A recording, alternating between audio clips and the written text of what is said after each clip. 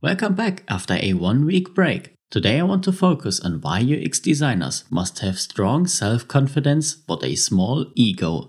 I'm your host Chris, and this is the UX Global's podcast.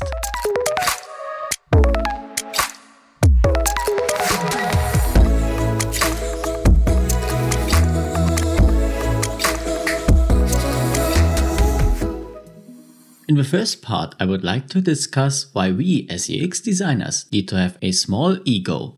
The idea behind all of this is straightforward. The moment we interact with users and they criticize our ideas for a concept, a design, or anything else, we must not feel attacked personally. We need to be able to separate our personal beliefs from the project we are working on.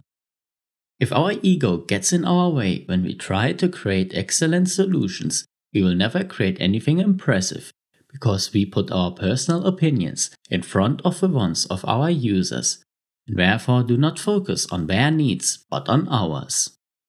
Furthermore, a big ego will stop us from getting users' opinions in the first place.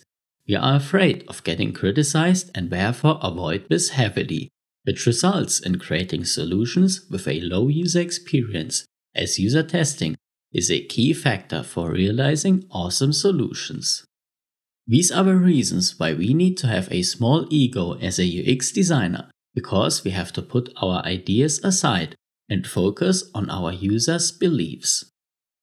On the other hand, we need to have a significant self-confidence as a UX designer.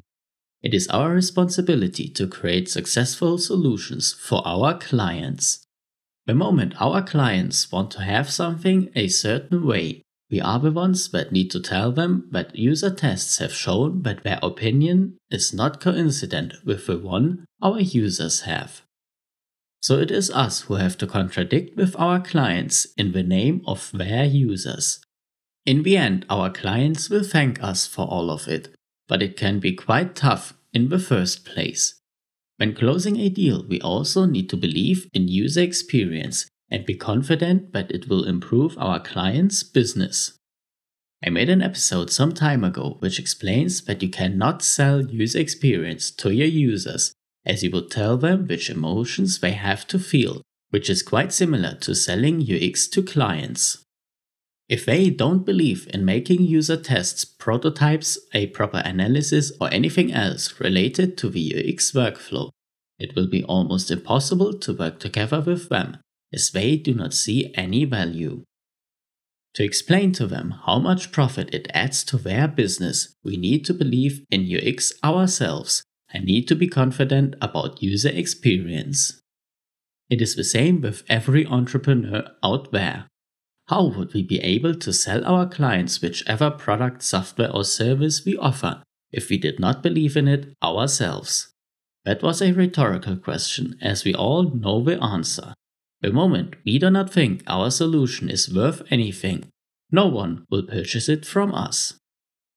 If we, however, know how much value and profit our solution brings to our clients, they will be willing to spend some money and will work together with us, guaranteed.